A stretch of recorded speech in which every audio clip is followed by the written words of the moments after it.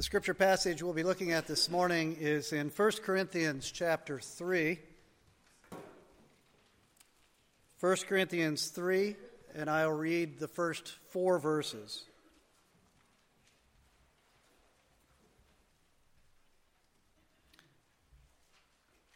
Please give your attention. This is God's holy word. But I, brothers, could not address you as spiritual people, but as people of the flesh, as infants in Christ. I fed you with milk, not solid food, for you are not ready for it. And even now, you are not yet ready, for you are still of the flesh. For while there is jealousy and strife among you, are you not of the flesh and behaving only in a human way? For when one says, I follow Paul, and another, I follow Apollos, are you not being merely human? One of the most profound children's stories that I know is the one that's called The Emperor's New Clothes. It's about a very vain, self-centered king who is obsessed with dressing well. He seems to only care about wearing the finest, most expensive, most elaborate and glorious clothes that he can find. One day, 2 con men, swindlers who had heard about this propensity of the king, came to town, and they met with the king, and they promised to create for him a very special suit of clothes that were more glorious, more beautiful than any clothes that any king had ever worn. He said one of the unique factors of these clothes, this suit of clothes that they would make for him, is that it had a magic quality about it so that only those who were wise and noble could see the clothes. And those who were foolish and unsuited to their position in life wouldn't be able to see the clothes at all. And so the swindlers work long and hard, supposedly, to create these clothes, and finally they pretend to carry clothes into the throne room of the king. And they show the clothes to him, and he, of course, can't see anything, but he can't admit that in his pride. So he pretends that he sees them and that they're the most glorious clothes he's ever seen. And so the con men dress him up in these imaginary clothes. And all of his courtiers, all his advisors, his servants, they don't want to admit that they can't see the clothes either, so they praise how beautiful and glorious the clothes are. So the king decides to go out in a procession through the town, wearing these imaginary clothes, and the townspeople don't want to admit that they're foolish and not suited to their station in life, so they shout the praises of the glorious clothes that the king is wearing. Well, you know how the story ends. It's one small, humble child who cries out, but the king isn't wearing anything at all. Well, I will resist the temptation this morning to use that story as a basis for any commentary on the current political leaders or candidates. Instead, I would like to point out how that story, the message of that story, is so close to the message that Paul is trying to get across to the Corinthians at the beginning of this letter. Remember back at the beginning in chapter 1, he immediately begins to address a problem of divisions in their midst. How somehow, and we don't know the details, what was causing the divisions in the church, but somehow it was related to the fact that the Christians were identifying themselves with different apostles and preachers and teachers. And some were saying, I am of Paul, and others were saying, I follow Apollos, and others were saying, I follow Peter. But Paul then leaves that discussion. He points out the problem of the division without really describing it, but then he starts talking about wisdom and foolishness. And he spends the rest of chapter 1 and all of chapter 2 addressing the difference between what he calls worldly wisdom, the wisdom of the fallen world, those who have not been given the Holy Spirit, and the wisdom of the people of God, the wisdom of God, the wisdom as it's revealed from heaven. And he shares with the Corinthians how the world considers God's wisdom to be foolishness, particularly the wisdom that is focused upon the gospel of Jesus Christ, while God looks at the wisdom of the world and calls it foolishness. And so Paul is laying out this scenario that this is the tension that you and I have to live with every day, is that we've been given the wisdom from God, but the world looks at our wisdom and says that's foolishness. And yet we look at the world's wisdom and say that's foolishness. And that makes life difficult for us in a fallen world in many ways. But Paul, what he recognizes is that the root problem is pride. That the Christians in Corinth were wanting to measure up by the world's standards. They didn't like being considered foolish. And so they were they were trying to syncretize the truths that they were learning from the Scripture with the truths of their culture, the fallen world around them. And so they're trying to, in a sense, hold to God's wisdom, but really were finding themselves more and more adhering to the wisdom of the world. And Paul, I think, here at the beginning of 1 Corinthians is trying to remind them that from the perspective of the kingdom of heaven, the world's wisdom is like the emperor's new clothes. It's a product of men's imaginations, prideful men's imaginations. And so in chapter 2, what we saw there the last couple weeks as we looked at it, is Paul is crying out to the Corinthian church and saying, the emperor has no clothes. There's nothing there in the world's wisdom. Stop trying to put on the wisdom of the world. Well, here in chapter 3, he goes back to the issue of divisions. So what that says to us is that when he switched topics there in the middle of chapter 2 and stopped talking about the divisions in the church and started talking about the fact that they were loving the world's wisdom and obscuring the wisdom of God, that he wasn't actually going down a rabbit trail. He wasn't changing the topic. He wasn't going on a digression. He was actually going to the root of the problem. He was actually saying, hey, all this quarreling, all this fighting, all this rivalry, all this partisanship that's going on in your church, that's the symptoms. The root of it is your spiritual pride, which has this driving need to be accepted by the world, to be looked upon with respect by the world. What he's doing here in chapter 3 is he's beginning to unmask that pride that's in their hearts. And he's showing them what it really is, which is what he calls spiritual immaturity. It's spiritual immaturity. He says, you are infants in Christ.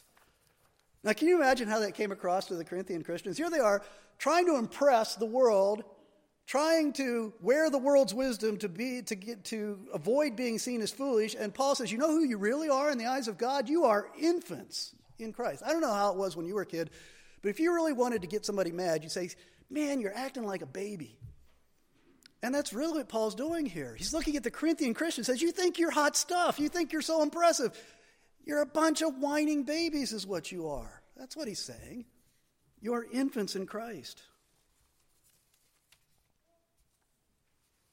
Spiritual immaturity is an ongoing issue in the church. What causes spiritual immaturity? What causes it? Well, first, I need to point out that Paul calls these people his brothers. And of course, in New Testament language, brothers means both the men and women of the church. He calls them fellow Christians. And it's important to recognize that because it'd be very easy to read how he describes them and start to think that he's talking about people who don't believe at all, that have never been born again, that have never come to know the truth. But see, he's using the language and the description of what the world is like, and he's saying, you're acting like that, even though you're my brothers and sisters in Christ. That's what he's saying. We saw last week that all true Christians are spiritual people. All true Christians are spiritual in the sense of the New Testament defines it. That means somebody who's been given the gift of the Holy Spirit, have been born again, been given new eyes, new hearts, new minds, so that you can see and understand truth, and you have a new heart so that you want to walk in the truth and to know God and to be like Christ. As we saw last week at the end of chapter 2, Paul says we've been given the gift of the mind of Christ. So we have the Holy Spirit. Paul says in Romans 8, verse 9, anyone who doesn't have the Spirit of Christ does not belong to him. So all Christians have the Holy Spirit, and he's addressing them as brothers in Christ, but he's saying that you're not acting like you have the Holy Spirit. There are only two kinds of people in the world. We keep bumping up against that. There's only two kinds of people in the world according to God's perspective. Those who are spiritual, who have the gift of the Holy Spirit, and those who are of the flesh or fleshly. That doesn't mean, though, that all spiritual people, all people who have the Holy Spirit, are acting in wisdom. Some of them, many of them, are still walking in foolishness. Not all of them are walking by the Spirit, even though the Spirit is in them and with them. Now, Paul thinks back to the days when he first came to Corinth. Remember, we're talking 3 years earlier from when he wrote this letter. 3 years earlier, he came to Corinth, and he preached the gospel, and he led people to Christ, and he began discipling them. And then after a period of time, he left, and then Apollos came in after him to continue the work of discipling the people of God in Corinth. And remember, and Paul says, think back to those early days when you first heard the gospel, when you first believed that this all was true. Think back to those days. He says, in those days, I could not address you as spiritual people, but as people of the flesh. They were born again, they had the Spirit of God, but they were thinking and acting like the world still.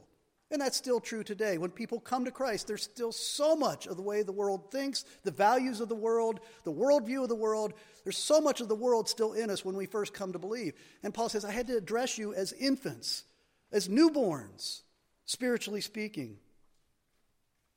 And that's understandable. They were spiritually immature because they were newborns, spiritually speaking. But he says in verse 2, even now you are not ready, for you are still of the flesh. He's saying you're acting like a bunch of spiritual infants, and you should at least be teenagers by now. That's what he's saying. You should have grown in the last 3 years. There should be evidence of spiritual maturity and spiritual fruit in you, and you're still acting like the world. Now, he implies in this short passage, I think, two reasons, two causes for their spiritual maturity. And we need to take these things to heart because these two causes of spiritual maturity are still rampant in the church today. The first one is that spiritual immaturity, comes from a poor spiritual diet. It comes from a poor spiritual diet. Paul says, back in those early days when you were newborn Christians, he says, I fed you with milk, not solid food. Of course, by milk, he means the essentials, the basics, the ABCs, the kindergarten level of the Christian faith. Entry-level Christianity, Christianity 101. You know what infants are like. They really don't understand very much, and they don't do a whole lot more than eat and sleep. And spiritually speaking, that's really what new believers need. They need to just consume spiritual milk so that they begin to develop and grow and mature. And he says, back then, 3 years ago, that's where you were, and that was appropriate for where you were. We didn't have a lot of expectations for you in terms of understanding and application and obedience and discipleship. Peter refers to that stage of the Christian life in 1 Peter chapter 2, verses 2 and 3. He says, like newborn infants, long for the pure spiritual milk, that by it you may grow up into salvation, if indeed you have tasted that the Lord is good. I mean, that's the wonder of the mother's milk, that's all that the infant needs in order to begin to grow and develop and become a mature adult. We begin with the milk. And I think it's important for us to remember that when people come into the church, no matter how they may appear outwardly, when they first come to understand the gospel, they are spiritual infants.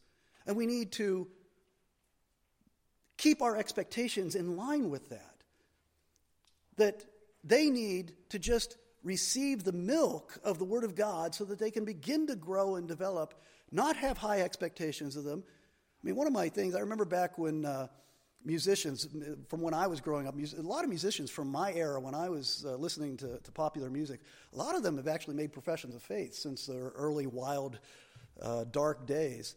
And it just frustrated me to no end that it was the church that did them damage by sticking a microphone in front of their face as soon as they made any profession of faith and said, treat them like a prophet, treat them like a spiritual leader. It was just wrong, and I watched it destroy a lot of those personalities. You know, the problem is in the church is that we don't treat people according to the level of faith. That's what the New Testament teaches us to do. It's easy to forget that people that are very accomplished in the world come into the church as spiritual infants.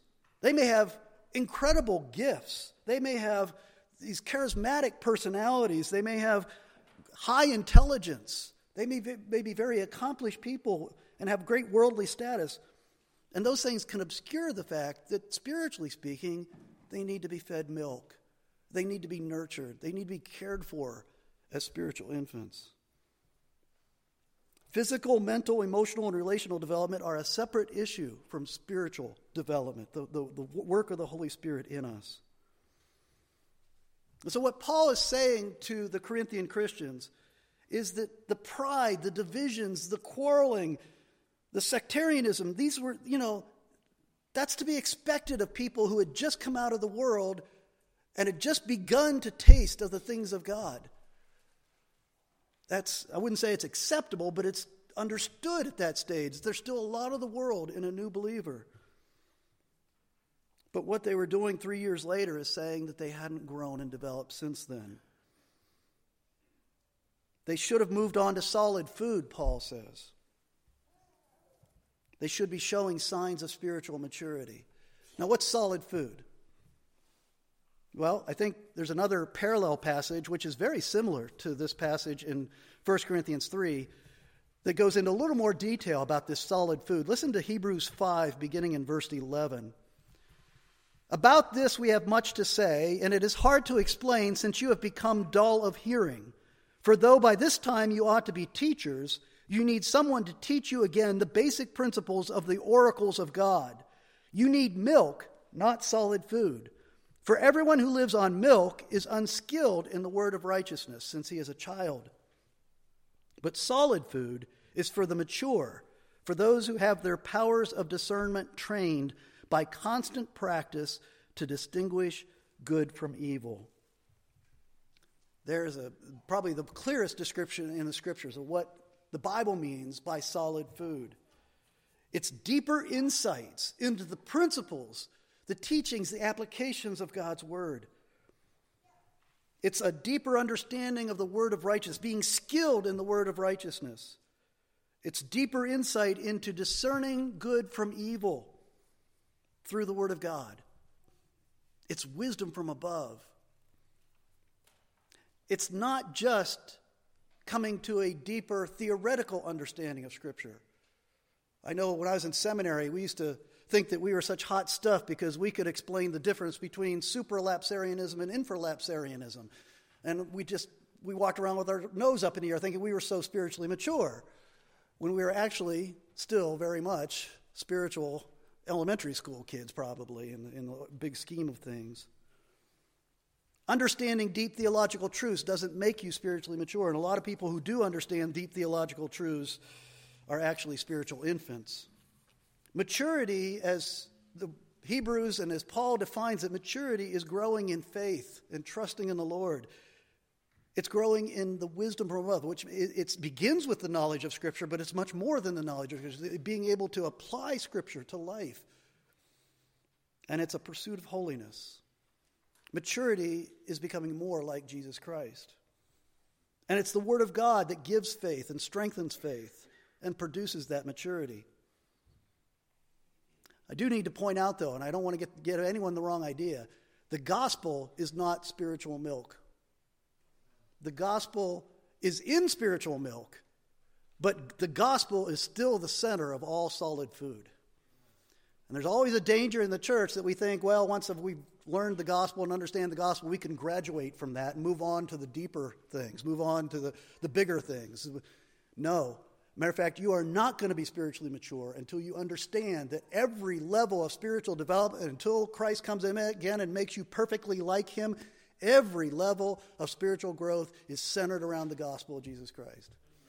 And I have believed that gospel since I was in high school, and I have spent my whole adult life preparing to and teaching that gospel. And what I have learned at every level of development is that my understanding of the gospel gets deeper and deeper and broader and broader.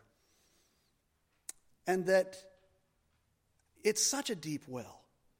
I feel like after all these decades of teaching the Word of God, I've only gotten just below the surface with it. The gospel is what changes your life. The gospel is what gives you meaning and purpose in life. The gospel is what world history is about. It's everything. And so the gospel is in the milk that spiritual infants need, but it's also in the most solid, most hearty food that the most mature believer can digest. It's at the very center of the Word of God. The second cause of spiritual immaturity that Paul points to here is bad spiritual influences. Look at verse 3. He says, "For while there is jealousy and strife among you, are you not of the flesh and behaving only in a human way?" In verse 4, he says, "Are you not being merely human?" He's talking about the symptoms that were causing such problems in the Corinthian church. He's talking about jealousy and envy and strife and rivalry and quarreling. And he's saying, at the root of that, at the very root of that is pride and a desire to be like the world. He's saying, instead of being like Christ, it's like you're of the flesh. You're acting in the human way, he says. You're acting as though you are merely human. In other words, as though you are not spiritual, as though you don't have the Holy Spirit. That's how you're acting. And that's consistent with what Paul says elsewhere. Remember in Galatians 5, he talks about the fruit of the Spirit. If the Holy Spirit is in your life and he's working, what you're going to see are the fruit of the Spirit. Peace, love, joy, patience, kindness, gentleness. These are the fruit of the Spirit. But he also gives us a list of what are the works of the flesh. If the Spirit is not in you, here's what you can expect in your life. Let me give you that list. Galatians 5, 19 and 20, he says, "Now the works of the flesh are evident: sexual immorality, impurity, sensuality, idolatry, sorcery, enmity, strife, jealousy, fits of anger, rivalries, dissensions, divisions, envy, drunkenness, orgies, and things like these." Did you notice that most of that list is made up of the same things that Paul is saying is going on in the church at Corinth? All about division and rivalry and envy. He's saying you're showing the works of the flesh, not the fruit of the Spirit. We saw that this is because they want to be accepted by the world. They want to be admired by the world. That's pride-driven, it's of the flesh, and it's reflecting the fact that they are not only are they not moving from spiritual milk to solid food, but they're actually putting themselves in the context of worldly influences that are drawing them back into their old way of thinking. We know from 1 and 2 Corinthians that the Corinthian Christians hadn't separated themselves from the values and the mindset and the attitudes and worldview of the people around them in Corinth. We know that because one of the clearest statements about the need to separate from the world is found in 2 Corinthians chapter 6. Let me read that to you. That's 2 Corinthians 6, beginning in verse 14. Listen to what Paul says to these same Corinthian Christians. "Do not be unequally yoked with unbelievers." And let me say this again. This is not a passage that is only to be read to people thinking about getting married. It deals with all of life, not just whoever you marry. "Do not be unequally yoked with unbelievers. What partnership has righteousness with lawlessness? Or what fellowship has light with darkness? What accord has Christ with Belial? Or what portion does a believer share with an unbeliever? What agreement has the temple of God with idols? For we are the temple of the living God, as God has said, 'I will make my dwelling among them and walk among them, and I will be their God, and they shall be my people.' Therefore go out from their midst and be separate from them, says the Lord, and touch no unclean thing, and then I will welcome you, and I will be a father to you, and you shall be to me sons and daughters, says the Lord Almighty." I do think that this is one of the reasons why the church in general in the United States is so immature, is that we do not take these kind of passages in God's Word seriously. Now that doesn't mean, I hate that I have to say this, but that doesn't mean that we have to go be Amish. It doesn't mean even that we have to go buy cars from Christian car salesmen and buy our gas from Christian gas station owners and listen only to Christian radio and watch only Christian television. That's not the kind of separation that this is talking about. It's a separation from the mindset, the values, the philosophy, the worldview of the world around you. It's a lot easier to separate your gas buying and your grocery buying from the world than it is to separate your mindset, your values, your hopes, your dreams, your sense of purpose and meaning from the world around you. And that's what the scripture's talking about. Jesus said when he prayed for the church in John 17, he says, I do not ask that you take them out of the world. I don't want some anti-defamation league for the church. I don't want some protected conclave up in the mountains for my church. I want them out there in the world. I want them rubbing elbows and interacting with unbelievers all around. I want them in the world. But, he says, I ask that you keep them from the evil one. Sanctify them in the truth. Your word is truth. And that's what the Corinthians weren't doing. They weren't feeding themselves spiritually, and they weren't separating themselves from the mindset and values of the world around them. And it was causing division, and it was destroying the church. You know what's interesting? Clement of Rome was one of the early church fathers. And we actually have a letter that he wrote to the Corinthian Christians 40 years after this letter was written. You know what's so discouraging to read Clement's letter to the Corinthian church? Is it sounds just like 1st and 2nd Corinthians.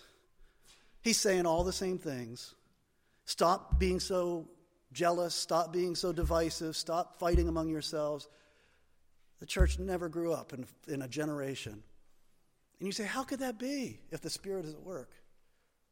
Well, should we as American Christians be surprised that the church could go a generation or 2 generations or 3 generations and be caught up in spiritual immaturity? We've been seeing it in our own context. So how does spiritual maturity happen then? How do we get spiritual maturity? Well, first of all, you got to define spiritual maturity. And we've been doing that kind of indirectly. Let me spell it out for you. What does spiritual maturity look like? The easy one-word answer to that is Jesus Christ. But let me be a little more specific. First of all, it is knowing God's word. And when I say the word knowing, I mean knowing in the biblical sense of the word knowing. That means not just having an intellectual apprehension of the Word of God. It means knowing the Word of God intellectually, relationally, and experientially. Loving the Word of God. In Hebrews 5, we saw that it's called being skilled in the word of righteousness, or having your powers of discernment trained by constant practice to distinguish good from evil. Knowing God's word is where spiritual maturity begins. Secondly, pursuing holiness. And I mean pursuing holiness not in the immature, worldly way of doing it through self-will, legalistic willpower, but doing it out of a love for God and a desire to be like Christ. In Philippians chapter 3, Paul describes it in his own life in this way. He says, it's forgetting what lies behind. How do you do that? How do you forget what's behind in your pursuit of holiness? See, the gospel is at the center of every stage of spiritual development. Paul is saying, I forget what lies behind because of the cross.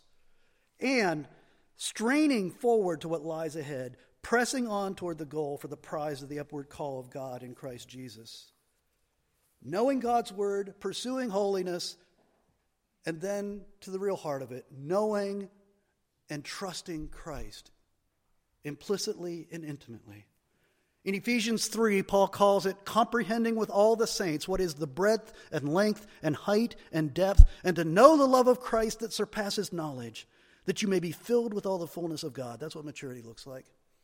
In Ephesians 4, he describes it in this way. It's attaining to the unity of the faith and of the knowledge of the Son of God, to mature manhood, to the measure of the stature of the fullness of Christ, so that we may no longer be children tossed to and fro by the waves and carried about by every wind of doctrine, by human cunning, by craftiness and deceitful schemes. Rather, speaking the truth in love, we are to grow up in every way into Him who is the head, into Christ. Knowing the Word, pursuing holiness, and drawing near to Christ relationally, experientially, intimately. That's what maturity looks like. And Paul tells us that there's 2 paths to that.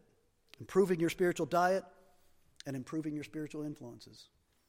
Do you know what that sounds a lot like? It sounds a lot like what we call the means of grace. The means of grace is how you get from where you are to greater spiritual maturity. It's always been that way. Now, maybe you come from a church tradition where the means of grace is not a familiar term to you. In other Christian traditions, they call it the disciplines of grace, or they call it Christian discipleship, or disciplines, spiritual disciplines. And that's fine, as long as you understand that it's all about grace. The problem with calling it spiritual disciplines is it sounds like you just have something you have to use sweat equity to accomplish. They're means of grace. And I love, our small group is actually doing a study in a new book called The Habits of Grace, and it's about what used to be called spiritual disciplines. But in the beginning of that book, he starts out just by he gives a scriptural description of how God has started this river of grace before the foundation of the world when he elected a people for himself. And that this river of grace has flowed through history. And it's like this flood that has swept over the planet. And it's the water of life. It's what we hunger and thirst for. It's what we need. And so the means of grace is just the means by which we put ourselves in the midst of that flood. It's where we put ourselves in proximity to where that grace is. And I like that emphasis because these are means of grace. These are the means by which Christ grows us up. And they've never changed. I'd love to tell you that I could give you a 3-day seminar out in the Midwest somewhere where you could go and get one of these means of grace and you would be instantly matured and you'd come back a changed person. I wish it was that easy. I wish I could put an app on your iPhone. I wish I could tell you a radio program to listen to. It's just not that easy. The means of grace that Christ has given to the church are the word and prayer, the sacraments, the worship and fellowship of God's people, the church discipline. These are the means of grace that God uses to grow his people into spiritual maturity. There are no shortcuts. There are no man-made additives. It's how you become mature. You know, if you're an IT specialist and somebody comes to you and complains they can't get their computer to work, and you tell them it's because it's not plugged in, and then they come back to you 2 weeks later and say, my computer's still not working, and you say, did you plug it in? And they say, well, no. And if they do that the third time and the fourth time, you get really frustrated. If you're a botanist and they come to you and say, I can't get my plants to grow, and you say to them, well, did you put them in the sunlight? And they say, well, no. And then they come back 2 weeks later and say, well, they're still not growing. I say, well, did you put them in the sunlight? And they say, well, no. And they keep doing that. You know how frustrating that would be? Now feel my pain as a pastor. People come and they complain and they say, I'm not growing spiritually. And I say, well, have you been reading your Bible? Have you been studying your Bible? Have you been meditating in your Bible? Have you been praying? Have you been going to church regularly? Have you been a part of a small group Bible study? Have you been in Christian fellowship? Do you have a Christian mentor? Are you mentoring somebody? Well, no. Okay, make an appointment, 2 more weeks, come back and tell me the same thing. It is frustrating. And believe me, I'm frustrated with myself too. Because I have that kind of a complaint time in my own talk with the Lord. Why am I not growing? And he says, have you been praying? Have you been worshiping? Have you been regularly observing the sacraments? Let me read to you Psalm 1, because Psalm 1 is probably one of the most loved psalms in all of Scripture. You probably know it by heart. But in light of what Paul is saying to the Corinthians about how to grow up from spiritual immaturity, listen to what the psalmist tells us. This is so long ago. He's spelling out the means of grace. Listen to what he says. Blessed is the man who walks not in the counsel of the wicked, nor stands in the way of sinners, nor sits in the seat of scoffers, but his delight is in the law of the Lord, and on his law he meditates day and night. Listen to this picture. This is the most consistent picture of biblical maturity that you'll ever find any part of Scripture. You'll find it all through Scripture. He is like a tree planted by streams of water that yields its fruit in season, and its leaf does not wither. In all that he does, he prospers. You say, that's too simple. But that's the only way. There is no other way. So let me ask you, where are you walking lately? Who are your counselors lately? Are you delighting in the Word of God? In Matthew 18, verse 3, Jesus said to his disciples, truly I say to you, unless you turn and become like children, you will never enter the kingdom of God. Whoever humbles himself like this child is the greatest in the kingdom of heaven. And you say to yourself, wait, is Jesus contradicting Paul, or is Paul contradicting Jesus? Because Paul is saying, stop being spiritual babies, and Jesus is saying, go be like a child. Well, they're not contradicting each other, because Jesus is talking about the attitude that the Holy Spirit produces in the mature believer, which is a childlike faith. Childlike in the sense that it takes God's word at face value and trusts in God's word implicitly, like a child, and follows wherever the word of God leads. That's childlike faith. That's an implicit, comprehensive trust in the word of the one who's an authority over you. That's childlike faith. What Paul's talking about is childish faith. Childish faith, which he says is like the world. It's of the flesh. It's like mere men who don't have the Spirit at all. Is your faith like the little boy who had the humility and the wisdom to say that the emperor has no clothes? Or is your faith like the townspeople who in their immaturity and their fleshiness praised the wisdom of the world for its impressiveness and its glory? Let's pray. Father, give us a childlike faith and take away from us the childishness of the faith that we profess. Thank you for your patience with us, Lord. As you look at us, you see so much immaturity. Forgive us for how we've neglected the means of grace that you've given to your church by which we might draw near to Christ and become like him. Forgive us for the pride, for thinking that we can get by without those things, that we can get there without them. Lord, deepen in us a love for your word, a desire to pray, a desire to worship, a desire to receive the sacraments, a desire to be held accountable by the spiritual leaders in our lives. Lord, make us mature. We want to be like Christ. We pray in his name. Amen.